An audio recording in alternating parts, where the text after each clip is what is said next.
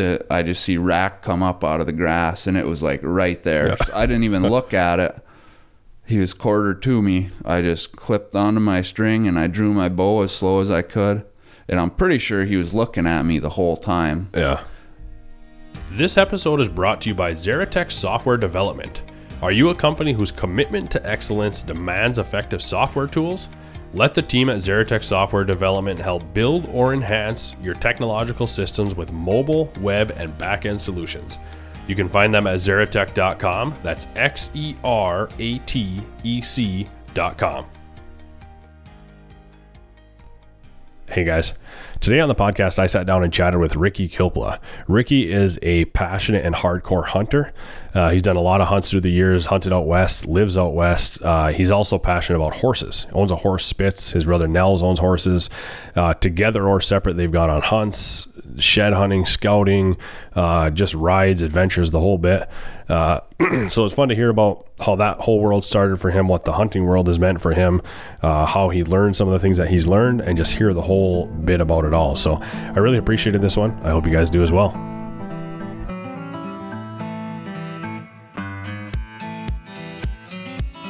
Welcome to the Obsessed Podcast. I'm your host, Logan Herkus. In this podcast, we get to meet and hear from folks who are obsessed with a wide array of interesting endeavors. We dive into some awesome stories and look at the mindsets and the psychology of those who are obsessed. Let's go. Ricky, thanks for coming in. Yeah, Logan, thanks for having me. Yeah. We'll go many directions, chat about many things, but one of the things I wanted to ask you is, so me moving out west was a big deal. Like I loved it, and it became a big part of my life, a big part of my story. Eventually led into, for you too, right? Hunting. For you, it led into horses, which I didn't go down that route. I wasn't there long enough, whatever else. But before we get into the hunting, the horses, that whole world, what was moving out west for you? Like when you moved out there to work in the oil field, that side of things? Well, originally I was going to be an engineer. Okay. And I was going out there for the summer. And yeah, I mean, it was, part of it was like responsibility, you know? Sure. I mean, working high school jobs and all that, you had responsibility, but it wasn't like when you first worked in the oil field where you just were given a job and you just had to go do it. You know? There's a lot of figure it out kind of out there, because there just wasn't the people. And then for the summers, I went for, I believe 2 summers, and then I quit school and went out there full time. Yeah. And that was kind of too, it was like, I'm going to school for a engineering job, and I got buddies that are working in North Dakota making more money than I would make coming out of college with a bunch of debt. And so then I just moved out there full time, and I don't know, would have been 2013, I think. And then yeah. But do you remember, was it for me, and again, sometimes I think you put these things in hindsight. Like at the time, it was just fun. You're hanging out, you're working, you're doing whatever, playing with buddies, stuff like that. But was it like an adventure back then, right? Those first summers moving out there, doing that kind of thing, or was it kind of just? Yeah, for sure. Like a lot of that. I mean, living up here, you could never see open country like that. It's different, Yeah. I'll never forget, like the first time coming back after being out there for a long time, and it was almost like claustrophobic with the trees and everything. Everything's so tight up here. Yeah. Because of the forest, but. Right. Yeah, and similar, right? Similar feel. And I've been living here for 4 years now, and I still just, that's what home is to me, is that open sky and that open country. Maybe give it another 3 or 4 years and this will feel that way. I mean, I guess they're both home, right? But yeah. I'm just saying it's just hard to describe and get away from what that is. I don't know. There's something about it. Yeah. But it took a while for a few of us guys to get into the hunting out there, right? Was it like 2015, 16, 14, something like that? I know. I didn't hunt I don't think I really, or even if I did, I didn't hunt that much when I was first out there, probably the first couple years. Yeah. It was like I'd be trying to get back here for hunting, Right. And now, I'll hunt here, and I have, with life situations, whatever, I end up back here around hunting season. I'll hunt up here and I'll have fun doing it. But nowadays hunting here is more like the nostalgia of it, like grew up hunting with my dad and all that. But even though I wasn't hunting, right? Because there's a part of me that thinks that's part of the reason I just love it out there, anywhere out west, is the hunting side of it. Like you think, hey, without the hunting lens, you wouldn't. But I appreciated it before I even started hunting out there. Yeah. You were similar. Yeah. I mean, and I think almost everybody that grew up. I mean, you thought you were going to be a cowboy one day, right? And it's like that's the Cowboy Hall of Fame's in Medora, and like out there it's not unheard of to see somebody riding a horse, and there's cattle, and but no, it's something I really appreciated again, and lived out there for a while, enjoyed the heck out of it. But when you moved out there, did you have friends going out there? What inspired you to move out there? Yeah, my brother, a couple brothers were out there, and a lot of friends were out there, and so it was pretty easy. Yeah. And again, you enjoyed the open skies, that side of it. But what about because did you go there first summer after high school, or was it second summer after high school? Do you remember what? The second summer after high school. Okay. And so what did you do the first summer? I worked at the university with the mechanic, just a little 40-hour week minimum wage job. Yeah. Okay. And then the second summer you went out west, and that was where you, again, you kind of got thrown to the wolves as a worker, right? Like you said, there's not people there. Yeah. I had never touched never really used any equipment at the time. And then you just get thrown in a skid steer and do this, or thrown in a dozer and do this. And yeah. And when you went back out there in 2013, did you think you would be there for a long term or a couple of years, or did you have any thoughts about what that looked like? I didn't think I would be out there as long as I have, but I've always just been like, I don't know, I'm here till I'm not, And I guess that's still how I am. Like, I'm there till I'm not, but now obviously it's a little bigger step to get out of there when you got horse, and you got a lot more roots there a little bit, Right. Yeah, roots on like a physical level, like you said, the horse and stuff like that, but also just on years of history and an appreciation for the place and all that kind of stuff, eh? Yeah. Yeah, and then you start knowing some of the locals and stuff, and it's, it's like, it's the oil field, but then when you get out of town, it's just like here, it's everybody's neighborly, and yeah, that was a different world. Hey, the work in the oil field. I mean, did you have a house when you first got there? No, no. Well, or even a place to throw the first places I lived were, when I first moved out there full time, I actually lived with my brother for a little bit. Okay. And his family, and then I moved in with my other brother. Yeah, but in an apartment. But what about those summers though? Did you have apartments, or were you sleeping in the back of your truck like some of these guys, or what were you? I always had a place to stay because I always knew people out there. Okay. But like the one summer, there was 11 of us in a single bedroom house. There was a basement too, so it was basically 2 bedrooms. Sure. But there was 6 guys in the basement, bunk beds, and then 4 guys in the bedroom. Yeah. It was like there's a 2-foot alleyway between the 2 bunk beds in the bedroom. Yeah. And then one guy was sleeping on the couch, but yeah. And we laugh about it all the time, but like the cow house, right? Like we talked about. There had to have been 14 guys in a 2-bedroom house. Again, if you count the closet as a 3rd bedroom and 3 bedrooms. Yeah, it was a little different then. Like now, I wouldn't, now the housing market came up, and there's places to live now, but yeah. And then now when you're all set up, you don't, I won't share a bedroom with someone anymore. Right. It's like, yeah. What about it's funny because there's similar opportunity out there right now, isn't there? I mean, from a job perspective, maybe not the amount of jobs, but still high paying, lots of hour type jobs, I think, right? I mean, I don't know. Like, someone was just asking me yesterday if we were busy, and honestly, I could work every day. Yeah. Like, from now indefinitely, I could work every day just at the company I'm working at. Right. We're so short. Yeah. You know. But that's how everybody is at least on workover rigs, which is where I work. But yeah.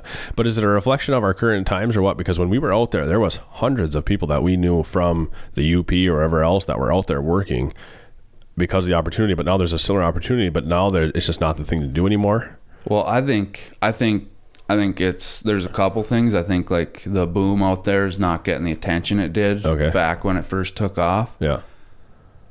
So you're not getting that steady, I think there was a revolving door then too, but there was a steady stream coming in, right? Where now that stream of people packing up their truck from Florida and moving to North Dakota just ain't happening because you can get a job in Florida now. Yeah, you can get a job everywhere is looking for people nowadays. Yeah.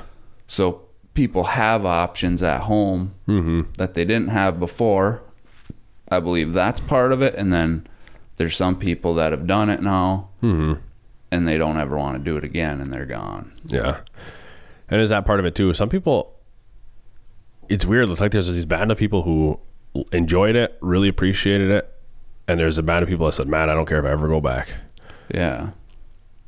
And what is that? I mean, it's maybe just the way they look at life or who knows, yeah, I guess, right? It could be. And then, like a lot of the work, like what I do, it ain't for everybody. Yeah. I don't. Yeah. I'll never bat an eye at someone that quits it and leaves. Like, no, I don't blame you. Right. There's parts of our job that absolutely suck. Yeah. Right. That's why you get paid good money to do something. You either got to do something that you're better than other people at or something that other people don't want to do. Yeah. Right. No, I've never done it long term. Like before I came back to do real estate, I worked at Big Sky for 6 months. Yeah. Worked with a good crew. It was unreal. Yeah. Like I really enjoyed it, but in my head, I knew I was gone in 6 or 7 months, right? Yeah. I've never done it long term to know where you get to the point where it's like, hey, there's no end in sight, but you're still pursuing it. But then again, it's, I've heard you guys talk about like it's, you're living for outside of work, right? You're living for your time off and the hunts and whatever else it might be, right? But do you go through ups and downs of how you feel about that work? You must, right? And I mean, and like now, I've done it long enough that I know what's happening, and it's like I understand like this job, I'm not going to do it when I'm 40. Yeah. I can't. Right. I won't, it's physically hard on your body. Yeah. Like you get, and I've worked with some older guys and I always am like, I did something wrong if I'm at their age and I'm doing this, Yeah. Right. That's a lot of it too. It's so much easier to get ahead doing this job than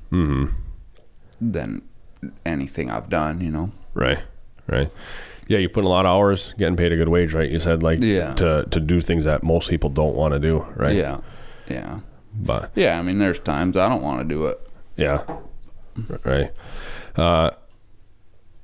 Hunting for you, how did you get introduced to it out west? I mean, we can even talk about the UP side of things too, right? But out west, how did you get introduced to it?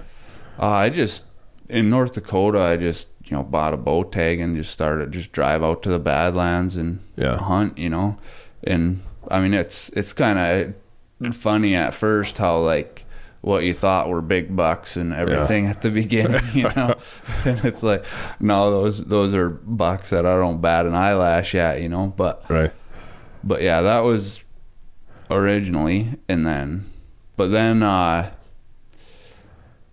don't know, I don't think I had killed a buck with the bow yet, and then one year I applied, and this was it's kind of interesting to watch the Montana take off. But when I first looked at hunting Montana with the rifle, and this was probably, 6-7 years ago maybe, but it was November and there were still leftover deer tags. Yeah. And then the next year, I didn't hunt there that year, but then the next year I applied for a rifle tag and got a rifle tag, and that was like the first thing I did on my own, you know. Mm-hmm. There's no help, no nothing. I looked at everything. I applied for the tag. I looked at hunting areas, whatever, and I ended up going, basically drop a pin on a map and went there and set up camp, and I shot, a decent 4x4, I don't know. Yeah. Nothing, wasn't super big or anything, but, you know, obviously it was my first mule deer and my biggest buck at the time. Mm-hmm.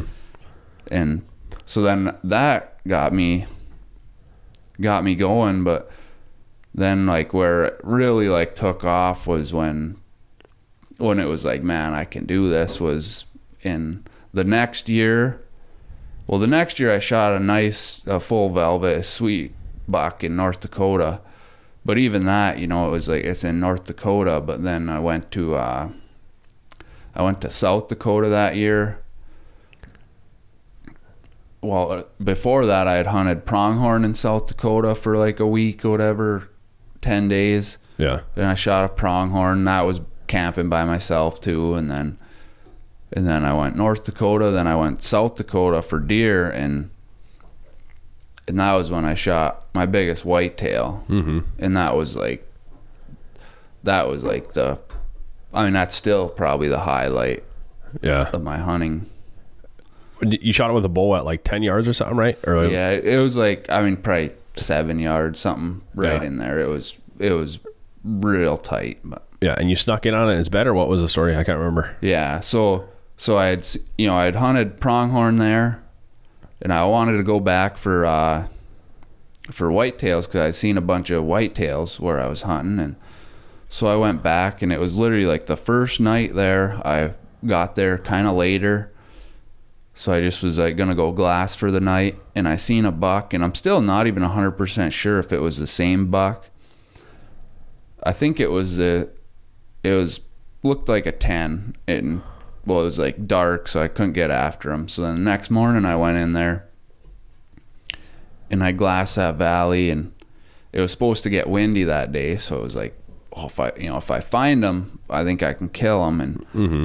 Well, then it got windy I didn't see him right away. So then I was like watching this one valley, and then there was another valley with trees in it, cottonwoods, you know. So I was going to cross it, and I jumped a group of bucks, and then one of them was a big buck, and I watched him run like 300 yards into this patch of trees that, it was probably 200 yards in length and maybe 50 yards across. Mm-hmm. And it's right down in the bottom of a valley. So I circled around, got up on a hill. I was trying to glass in there, could never see it. Spent most of the day trying to see it in there. And then I was like, well, it was super windy, and that wind was coming right down that valley. So I was like, well, I'll just go in there. I'll just still hunt into there and see if I can find them. And mm-hmm. Well, it was like I made it into the trees just a little ways, and I seen a doe feeding, and I'm watching her, and then all of a sudden I seen the butt of a deer coming up this hill, and I was like, oh, they're fighting. And this is still like one of the weirdest things I've ever seen, but I got it on film, so I can prove it happened. But it was a button buck in like a 135-inch 11-pointer. Yeah. And that big buck was pushing that button buck, and then I'm like, oh, the buck's fighting, and then that button buck picks his head up, and I'm like, that don't make sense. Yeah. But yeah, then he fed around for a little bit, so I was like, oh, that's the buck I seen, Yeah. And then he went back into the trees out of sight, and so then I started, and the doe and button buck like cleared the valley. They went over the hill and left, so I'm like, perfect. I started crawling up there, and well, where they were was a little bench on the side of the valley. Mm-hmm. So I crawled up, I went up on that bench, and then I was like glassing through the brush. And you can focus your binoculars so you can see through all that brush, because it's windy and sunny and all that all that movement, it's hard to see anything through there. And I seen eyeball, and then I could see eyeball and the main beams, and I could tell it was a big buck. Yeah.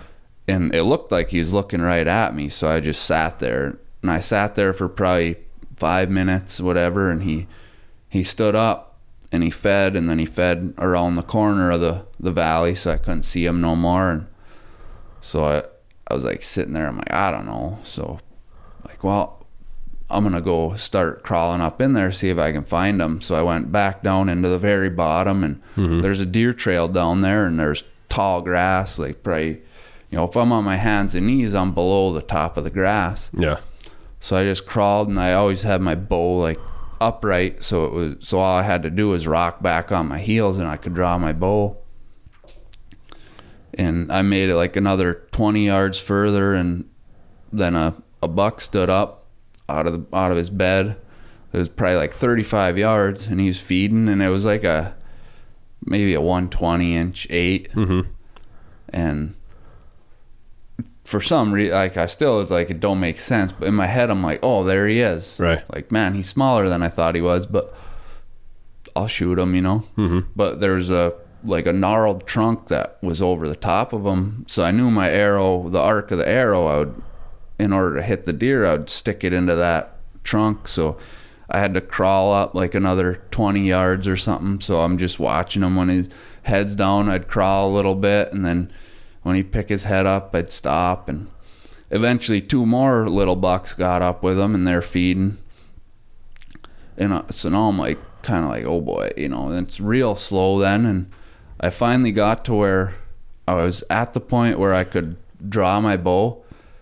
And so I'd sat down on my heels, and I was just reaching for my rangefinder, and out of the corner of my left eye, I just see rack come up out of the grass, and it was like right there. Yeah. So I didn't even look at it. He was quarter to me. I just clipped onto my string, and I drew my bow as slow as I could. And I'm pretty sure he was looking at me the whole time. Yeah. And I just slowly drew back and slowly moved the bow up onto his shoulder and shot. And I see there's about, 15 inches of arrow sticking out. Yeah. And I could see blood right away. And he wheeled and turned, and there was like 11 deer within 60 yards in that flat that were all bedded. And it was just deer came up out of everywhere and took off. So I ran up into the open and watched all the deer I seen come out. None of them were him. And then I'm like, oh yeah, he's got to be done. And then all the doubts, and I'm like, oh man, what if he ran out over there? He might have snuck out the bottom. And so then I'm like, I don't know. And at this point, I'm still picturing that 11 pointer that I had seen. That was probably 130s. And yeah.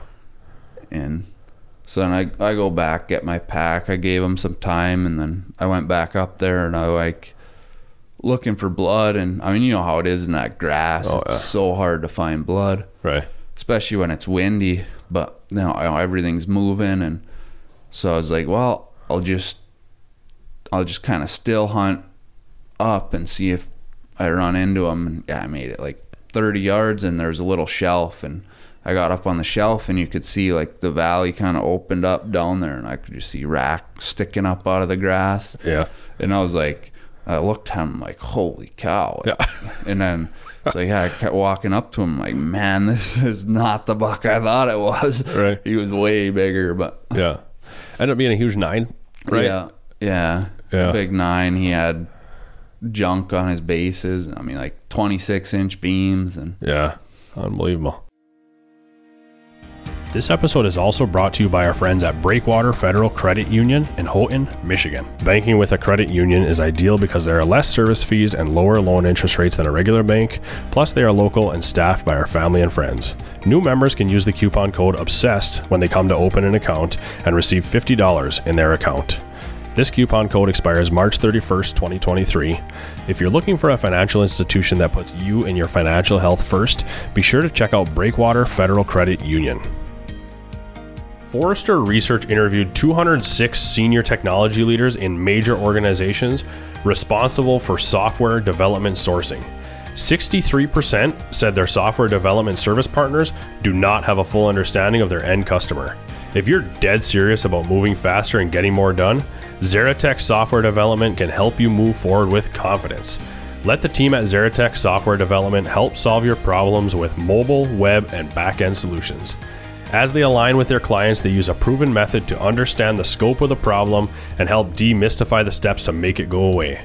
They will deliver the software solution you need, and they do it with the integrity that you'd expect from a family-owned business in the heartland of America. Schedule a call with the team at Xeratech today at xeratech.com. That's XERATEC.com. So that was, you had South Dakota pronghorn, you killed something that year. Was that crazy velvet with non-typical? All the junk in North Dakota, then the one in South Dakota. What did you do after that? It seems like you had like 5 or 6 animals that year that you put down. Yeah, then I shot one up here. I hunted up here rifle season. That was like a little half rack. Yeah. Or something, but that was actually probably my biggest buck up here at the time. But, yeah. And then I killed one in Arizona too. Okay. Coos deer. But. Yeah. Unreal. So that was your, I remember that year, right? That you just had an unbelievable year, but that was your first year that it was like that. The year before was a Montana rifle. Yeah. But when you were hunting Montana, you were into it, you're excited about it, but then that year just lit it on fire kind of deal? Yeah, well, I think it's kind of a combination of that. Like, so I had started, I had switched to a different job and I was working 2 weeks on, 2 weeks off. Yeah. So it was every 2 weeks I was somewhere for 2 weeks, Yeah. Okay. Through the whole process though, have you had I guess I'm curious, like that year that you shot that Montana deer, do you have like a change in excitement or addiction to it all, or is it kind of just an ever growing thing through the whole deal, or what is that? I think so. And I think a big thing when I shot that buck in South Dakota, that was like that was like a eye opener. Like big deer are possible, like it's possible. Yeah. And it still took me a long time to be able to pass like good deer, like if it was a halfway decent buck, it was hard to pass. Yeah. But where now I generally won't, depending on the hunt, like obviously if I'm hunting the UP, I'm not going to pass an 8-pointer. Right. You might as well not even hunt if you're not going to shoot an 8-pointer up here. No. Right. Yeah. No, I'm just curious what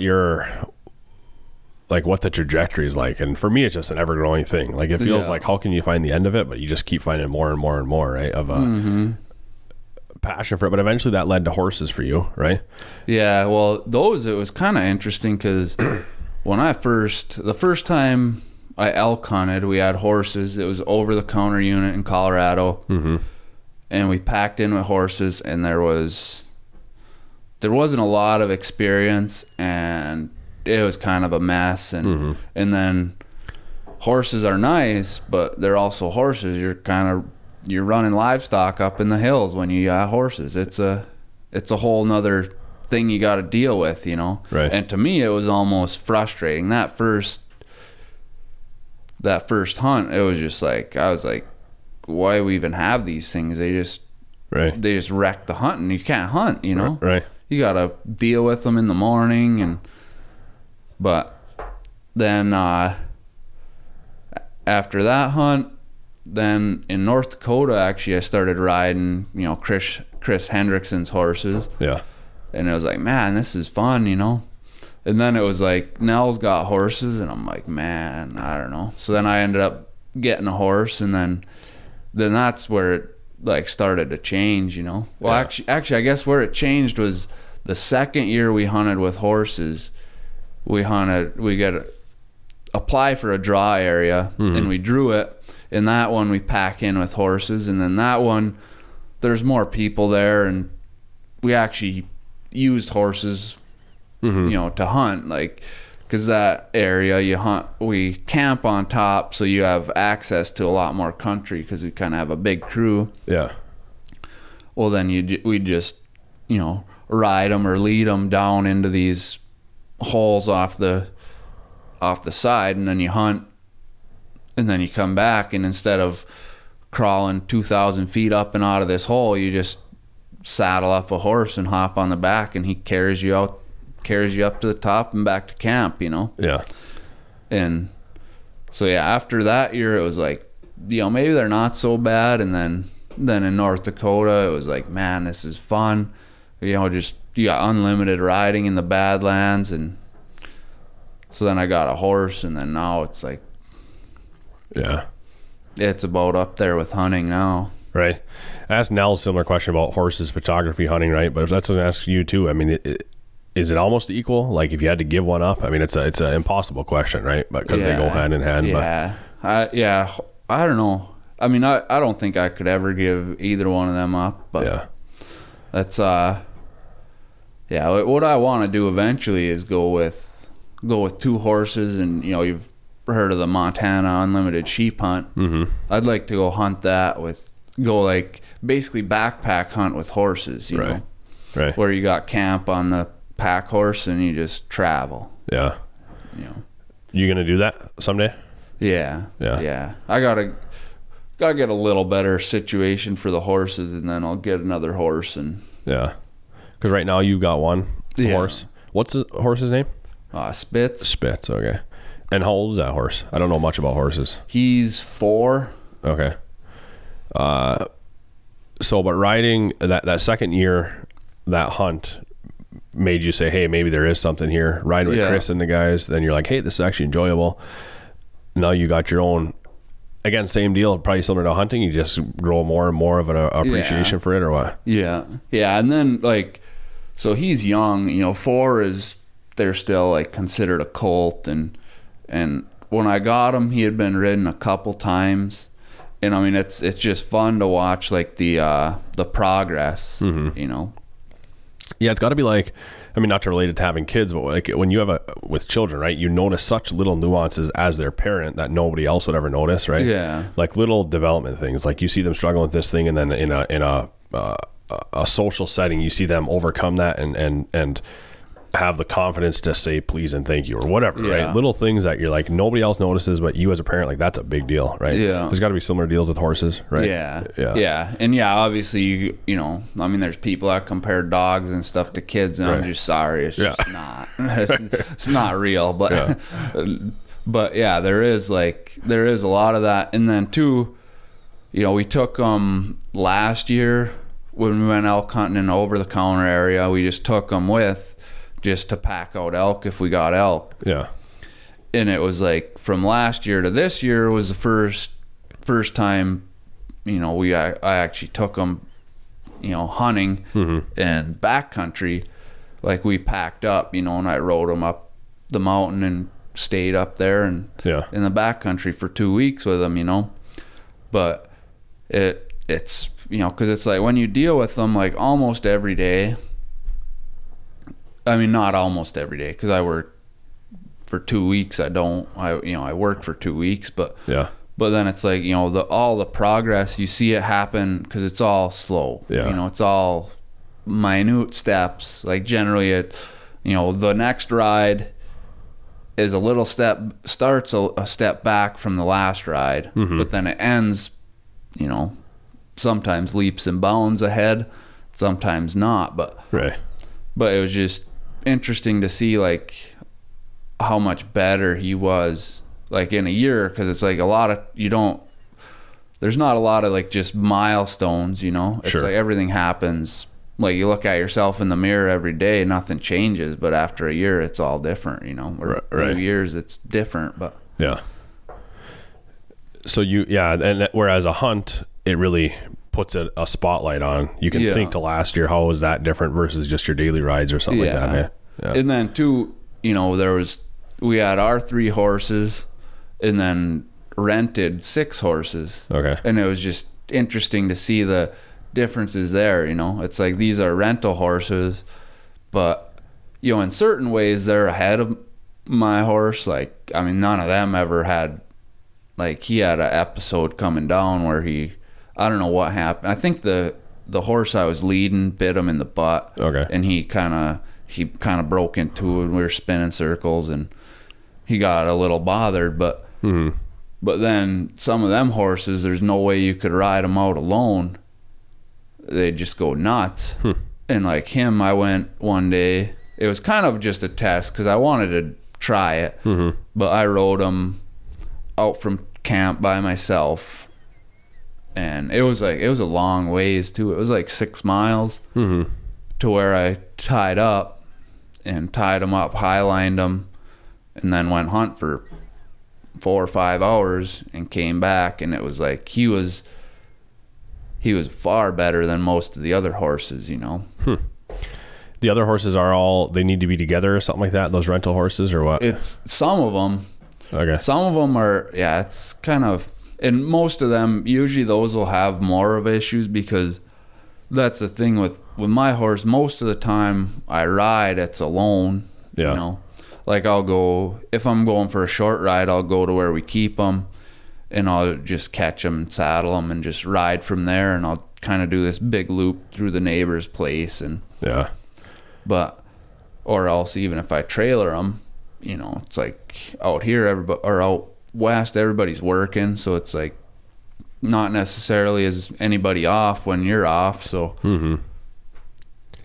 but what about like the appreciation for the horses? Would you ever take that into a career or some kind of a business or something like that?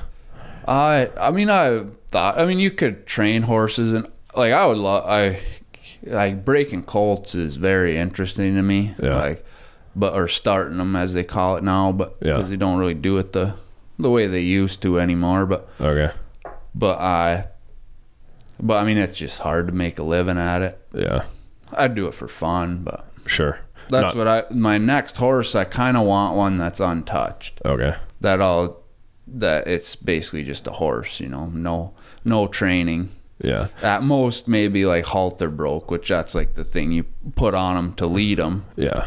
But and is that strictly because you want to have the influence over that horse from step one, or is it almost like a challenge that's similar to archery versus rifle hunting or something like that? I think so. I mean, I think it's like the independence of a fin almost. You know? It's like that's like my horse. It's like I did most of the training, but I wasn't the first one to swing a leg over him, you know. Yeah, I can see that. What about, and again, we'll jump around, but I think I asked Nels too, right? But what about the thought of taking your horse on a long distance thing? Like one of these, the Pacific Crest Trail, or you blaze your own trail, Canada to Mexico, some type of long distance hike, camp, whatever it might be. Would you ever consider something like that? Yeah. I mean, it would be cool, but I just, like, to me, I would rather do like go on a hunting trip with 2 horses and go cover ground for that, you know, not just for no reason, you know. Just sure. No, I have a drive to go hike one of these things. It doesn't even make sense, right? But I think part of it is, like, for me, I don't know exactly what it is. I think if I was in your shoes where I could do, and obviously you could, right? But just whatever situations where you could do 5 hunts a year, whatever else, to me, it's like, that's a no-brainer. Go do that for sure, right? So it's, that makes total sense for sure. If I had to choose between, hey, I'm going to go do 5 hunts, week, 2 weeks, whatever it might be, or go hike for 4 months, like, for sure I'm doing the 5 hunts. So who knows? But it's, I think if I was to do something like that, I guess you can hunt sometimes in the spring, right? You guys have found different hunts to do, but I think if I was to do it, it'd have to be like a midsummer, like not wreck your hunting season type of thing. But then you get into like the realities of life. How do you just not work for 7 months straight or whatever, you know? I mean, and for me, that wouldn't be super difficult, but it would be a big, you know, like I could swing it, but it would be, you'd stop getting ahead a lot, you know. For sure, right? Yeah, and if you got goals on a financial level or retirement level or moving back here or whatever, that could influence that. But for you, I romanticize a lot of things, right? Like I'm saying, if I'm going hunt, to me, I'm an adventurer, I'm an explorer, like, especially when I'm by myself. For some reason, there's this extra element when I'm by myself, but either way, with people or not, right? Like go and explore the Badlands, hike, hey, let's go see where we can get to, whatever it might be. Again, you've got a cell phone and Onyx and all this stuff, but either way, in my head, I'm this explorer from 1822 going to check this place out. Do you do a similar deal? Does that feel like that inside, or? Yeah, I mean, it depends on where you're at too. It can feel like that sometimes, and then you run into a barbed wire fence, and it's just right. It'll kind of ruin it for you. But yeah, right. But yeah, I mean, I love being out there. Like that's one of the, it's like I love to hunt, right? Like, no doubt, and hunting like almost takes over the forefront of it, but there is a lot of the other stuff too that you end up running into that's cool, like right. In Arizona one year. I tell this story a lot because it's one of the coolest things I've ever seen, but it was like a sunny day, middle of the day. I was out a ways from the truck, and I out there's sometimes service at the top of a peak. And well, I was like pretty close, and I'm like, well, I'll just climb up there and see if I have service, and so I got up to the top and I turned my phone on to see if I had service, and I was sitting there in the shade there's like one lone tree up there, and I was sitting in the shade, and this hawk came by, and it was a south facing slope, so it's just a sun-baked slope, so there's you got in the mountains, you'll have those thermals are rising up there, and this hawk came gliding, riding those thermals, just hunting, looking down that slope. And as it went by, I don't know what made me think of it, but I was like, oh, I'm gonna lip squeak. So I did like the little lip squeak that you'd use calling coyotes or whatever, and it looked like it reacted, but then it just kept going down, heading down the ridge line, And so I was just sitting there watching it, like, that was weird, whatever. And well, it went like probably 100, 150 yards down, and then it started circling and gaining elevation, and it went up probably 50 feet, and then it dove. They'll tuck and dive. And I was like, I thought it was going after something over there, but it dove just to get speed, and then it flared out and it flew and it came flying. I mean, it was hauling, just right at the grass line, like it's just above the grass. And so I'm sitting there watching it, and it's coming straight at me. And it got like 5 yards away, and I picked my bow up and put my bow in front of my face so it wouldn't hit me if it did. And then it just flared up and went back to hunting that ridgeline again. But it was like, it was kind of cool because it was like, that thing, it was like marked in his head. It's like, oh, there's something right there. Yeah. But obviously it was like, well, I can't get it from right here. I got to go get some speed down here. So he went down the ridge line and got his speed and just came flying. I mean, like, I thought I was going to get taken out. Yeah. Unreal. Like I said, I romanticize a lot of it. Not always during the fact. Like a lot of times I do think I'm just hunting. I'm looking for a deer or whatever it might be, right? Yeah. But it seems like in hindsight, I'm looking back on it and thinking about the memories, and that's what I remember, those moments of like, I don't know, just I don't know. I don't even know how to describe it necessarily, what it is. And again, that's just one aspect of it. But I think I just realized I think it is more in hindsight that I do that. I don't think I'm typically hiking around. I'm not like sitting here thinking I'm an explorer, I'm an adventurer or whatever, right? You're just like, hey, let's go over to that ridge and hopefully you can find some deer or whatever, right? Yeah. But I don't know. There's something about it. And you can get that up here. You can get that anywhere. But there's something about that western landscape that does it. Yeah. Yeah. And I think sometimes part of it is like you just grew up around here. So all this, you just known it all your life, Right. Take it for granted. Right. Mm-hmm. Yeah. It's like Lake Superior. I mean, when you live up here, you kind of, it's just whatever. But then you go out west and you can't find nothing that doesn't look like a mud puddle. All the water out there it's that clay just gets suspended in it, and it's chocolate milk always. And whereas you're right, exactly, and whereas a lot of the locals out there, same deal. Like I spent way more time in the Badlands than they ever have in their whole life, right? And again, they just take it for granted, right? And So horses for you, you're thinking get another one eventually, go on some of these other long-term hunts. Have you ever done more than 2 weeks? Would you ever do like a 30-day hunt? I guess at a certain point, is it even... Yeah, I definitely would. I'd have nothing against it. I mean, like, that's what I was saying. You know, most guys, like, when we're elk hunting, you know, it's like after the 2 weeks, they're like ready to go down, you know? Yeah. And that's what, actually, we're packing up, and there's a cowboy that he was looking for cattle, you know, because they got open grazing lease on the national forest where we're hunting. Mm-hmm. And he had been up there a few days before. He's looking for some cattle. I mean, lost cattle, but not really lost. Like, they're just somewhere out there, you know. It's kind of how they're running, but they're not fenced in or anything. They didn't jump a fence. They just wandered up there. But right.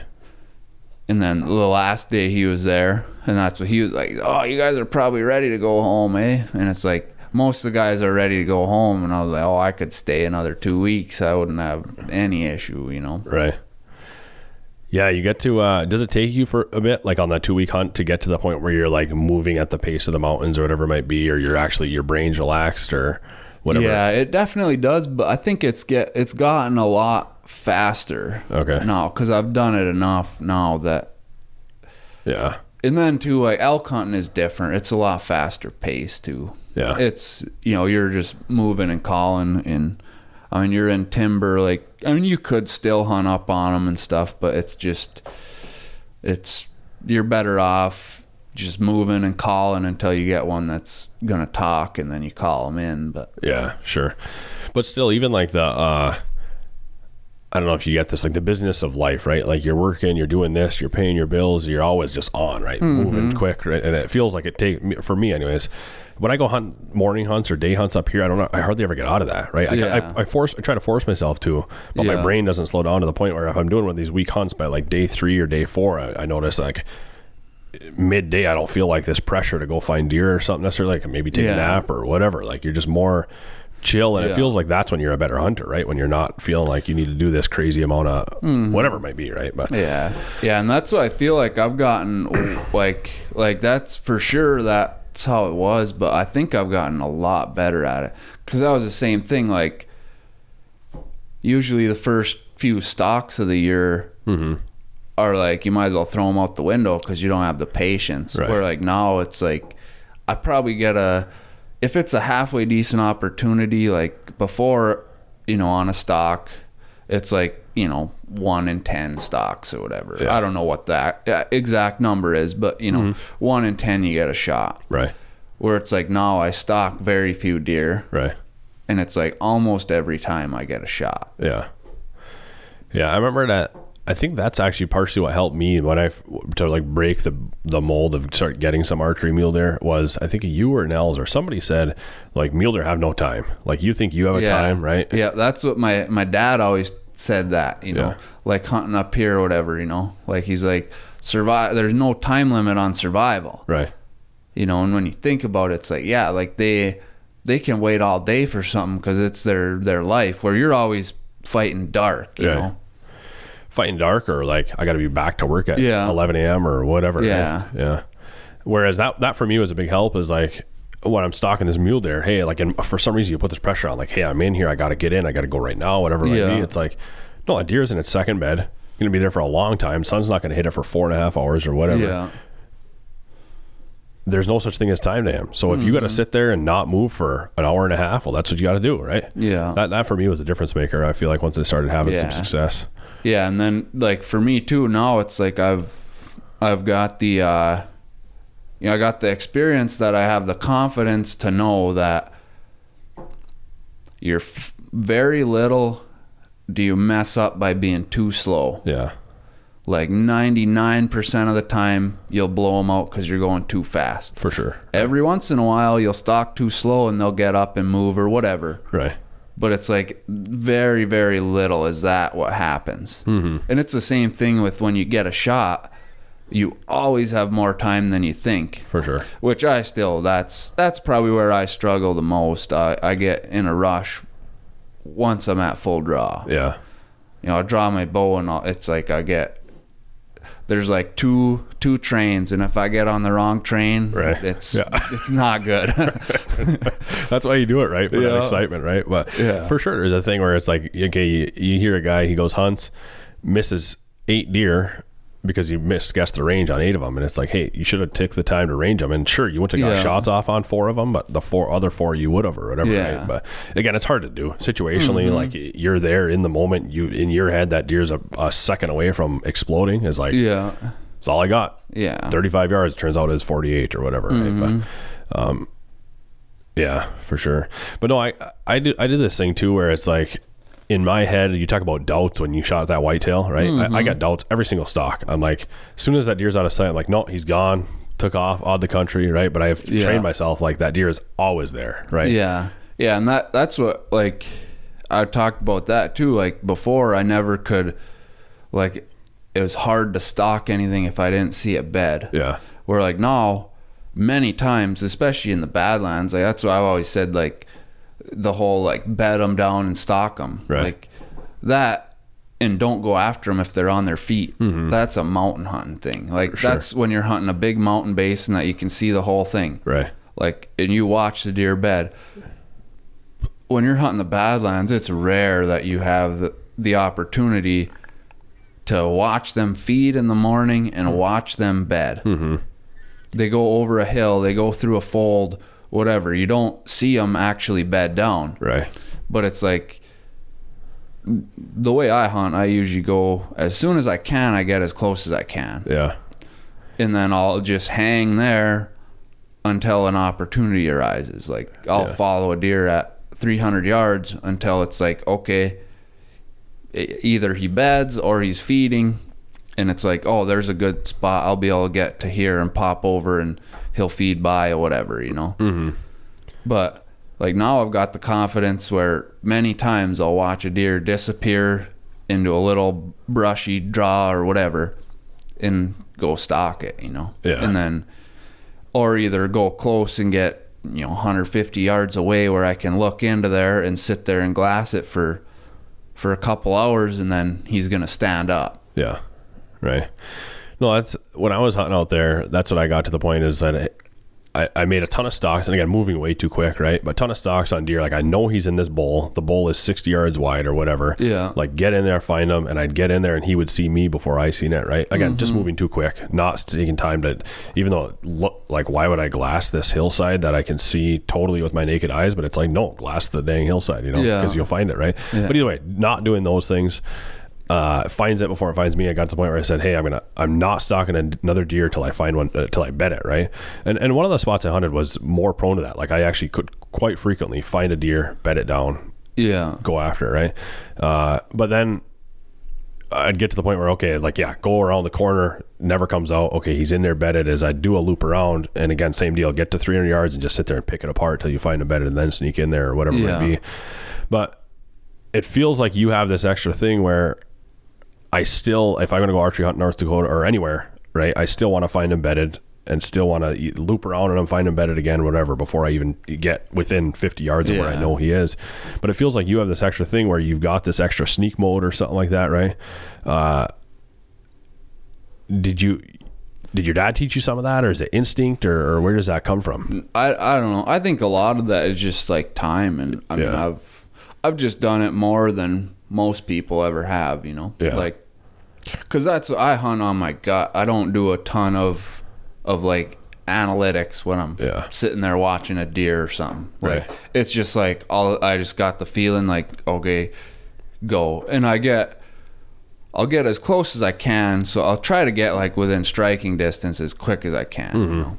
Obviously, if it's late in the morning, it's hard to do that because it's like they're about to bed. So then a lot of times I'll hang, but it's like if I'm at 1,000 yards away from them, and I think I can get to 500 yards and be able to see them again, I'll do it every time.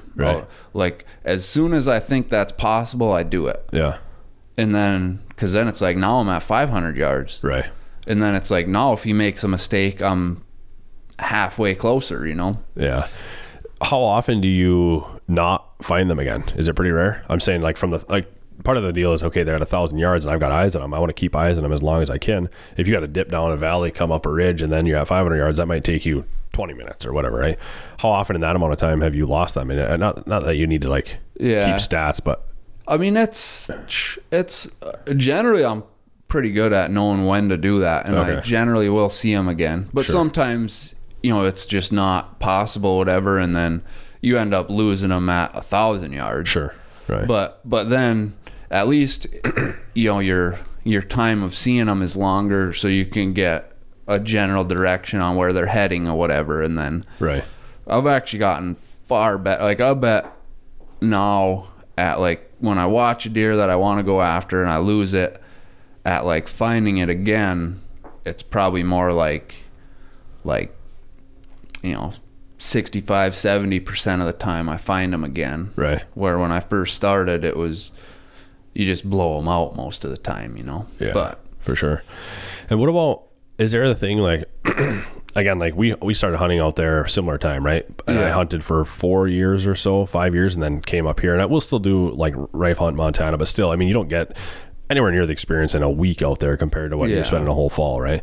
So clearly, I mean, you've got tons of time. You get, I feel like, okay, I was at the point of feeling confident, but you're to the point of feeling like, hey, like this is like part of my nature, right? Whatever it might be. I'll put words in your mouth. I'm not trying to say you're trying to say I'm the best or whatever, right? But I'm just saying you get that much time. It's just something that becomes a part of you, right? Yeah. But where am I going with that other than like, I mean, like in my head, like when I'm stalking a deer, like there's like a total confidence. Right. Like I don't, there's like, you know, in my head, there's no one that could do it better. Yeah. Right.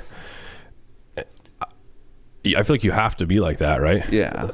But also it's just a matter of time, right? Yeah. Yeah. And then just like, I mean, like that's what I love about like spot and stalk is so fun. 'Cause it's like sitting in a tree stand, you're just sitting there, just sitting there. That's easy patience, in my opinion. Right. That's the easiest patience. Yeah. Because it's like, there's not, what are you going to do? Climb down and go walk around? Right. No, you're just going to sit in your tree stand. Yeah. But stalking, it's like, it's so easy to get in a rush that's hard to hold that back, you know? Mm-hmm. For sure. As we're talking, I'm looking up a quote that I sent you before, but before I get into that, I want to like, so what I was leading to is even like, okay, so I did a small amount of helping out with the outfitter this fall, right? Yeah. And I was the new guy. So typically I was either looking for a backup deer or whatever it might be, but a few days I got to take my own guy out archery hunting, whatever. In that case, like I flip into a total different mode. Like I'm typically, I don't know if you'd say passive, but typically more reserved, laid back, whatever.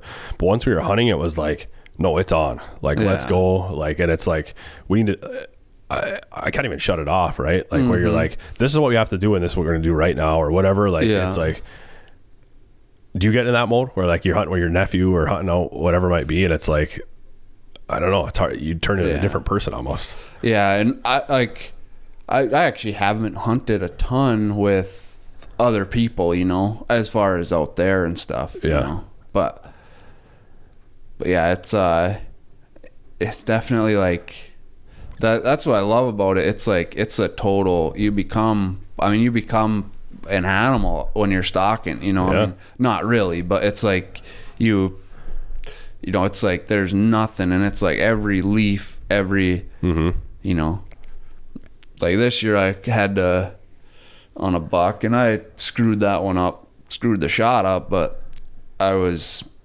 within 45 yards for like 2.5 hours, you know? Yeah. But you're, there's something about it though. Like you go in this different mode. It's almost like you go into predator mode or something, like you said, right? Or like you're saying, but like your senses are heightened. I don't know. It's hard to describe. There's something about it. Like the rush of making a stalk and going on a deer and the whole bit.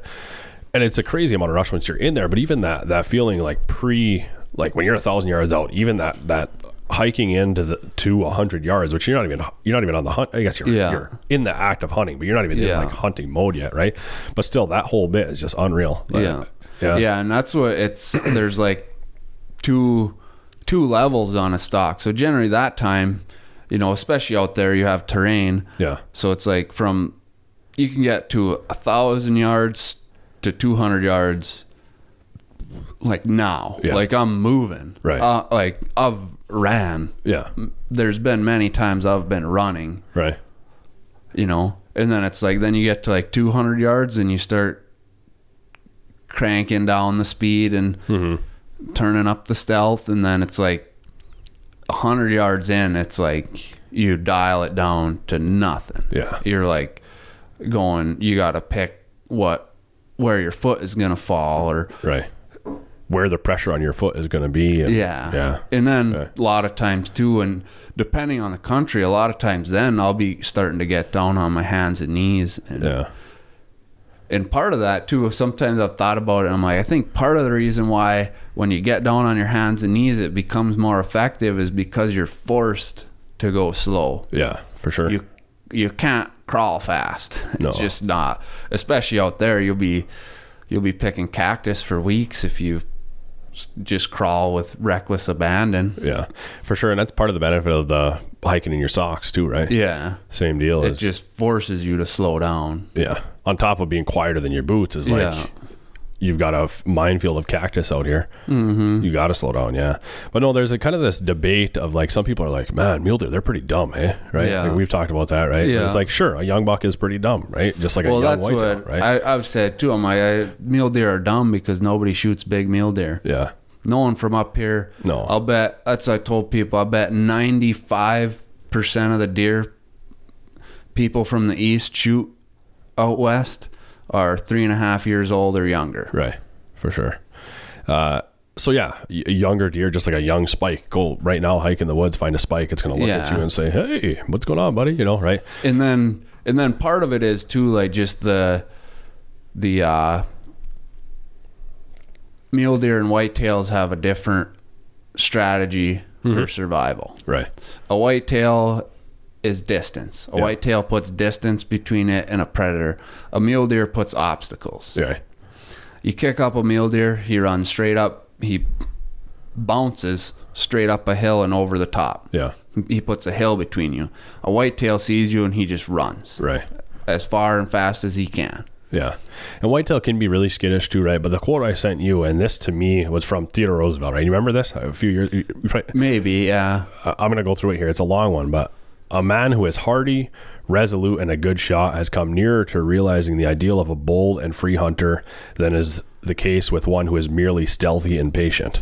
And so, though to kill a whitetail is rather more difficult than to kill a mule deer, yet the chase of the latter, the mule deer, is certainly the nobler form of sport, for it calls into play and either develops or implies the presence of much more manly qualities than it does the other.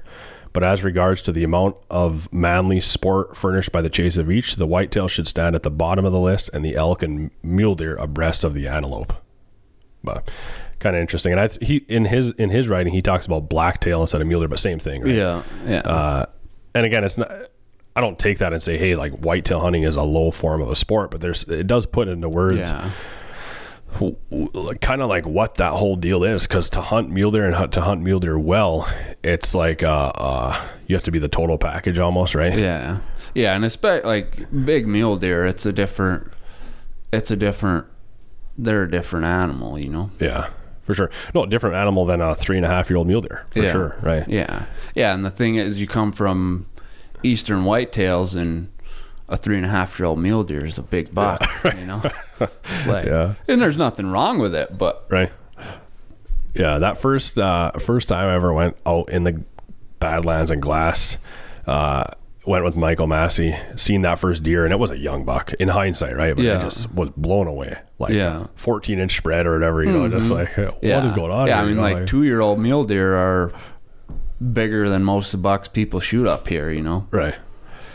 Yeah. No, but there's something about it, again, where in hindsight, I romanticize it. So even taking this quote here, right, that Theodore Roosevelt talks about, and saying, hey, this is like a nobler form of sport. And again, I love whitetail hunting, right? I just went out this weekend. I enjoy the heck out of it. But yeah, there's something about it. Well, that's, people are, oh, mule deer are dumb. In my honest opinion, out there, having spot and stock hunted both, I've killed 3 whitetails with the bow, spot and stock hunting. Yeah. That one was big. that's probably overall, that's probably the bit, like, by size of the species and everything, that's probably the biggest buck. I haven't killed a mule deer like that would be bigger as a mule deer, Sure, right. And I've killed bigger mule deer than that buck, but I think that buck as a whitetail is, more of a trophy or whatever. Sure, right. And I've killed 2 other whitetails with the bow. Yeah. And I would say, like, whitetails are as easy to kill out there, spot and stock, as mule deer. Sure. They just generally live in different country that's harder to hunt. Okay, right. Yeah, and pretty limited experience myself on a western whitetail level. Right? Yeah. So I'm comparing a western mule deer versus what like a upper Michigan whitetail is, right? Yeah. And even that, like, I'm comparing it to, somebody just told me the other day, some of the big name hunters that are like really developed themselves in like Ohio, Wisconsin, Illinois, or even out west, like a ton of them come from Michigan. Yeah. And they were explaining, and I'm curious if this is true, is like take a UP hunt, right? Like, if you're going to go out there and hike around and find a whitetail, like, that's a hard hunt, right? Yeah. If you can take those skills and bring them elsewhere, all of a sudden you're a rock star compared to what a lot of guys are willing to do. That's what I think. One thing about, like, growing up whitetail hunting is, like, a lot of the ways to hunt whitetail, it relates to everything else. Yeah. Because that's, like, the stealth and patience is universal in hunting. For sure. Like, but then it's hard to, like, you can't bring elk calling to deer, Right. And they do call during the rut. Whitetails are a lot more prone to come into calls in the rut, but yeah. But no, there's who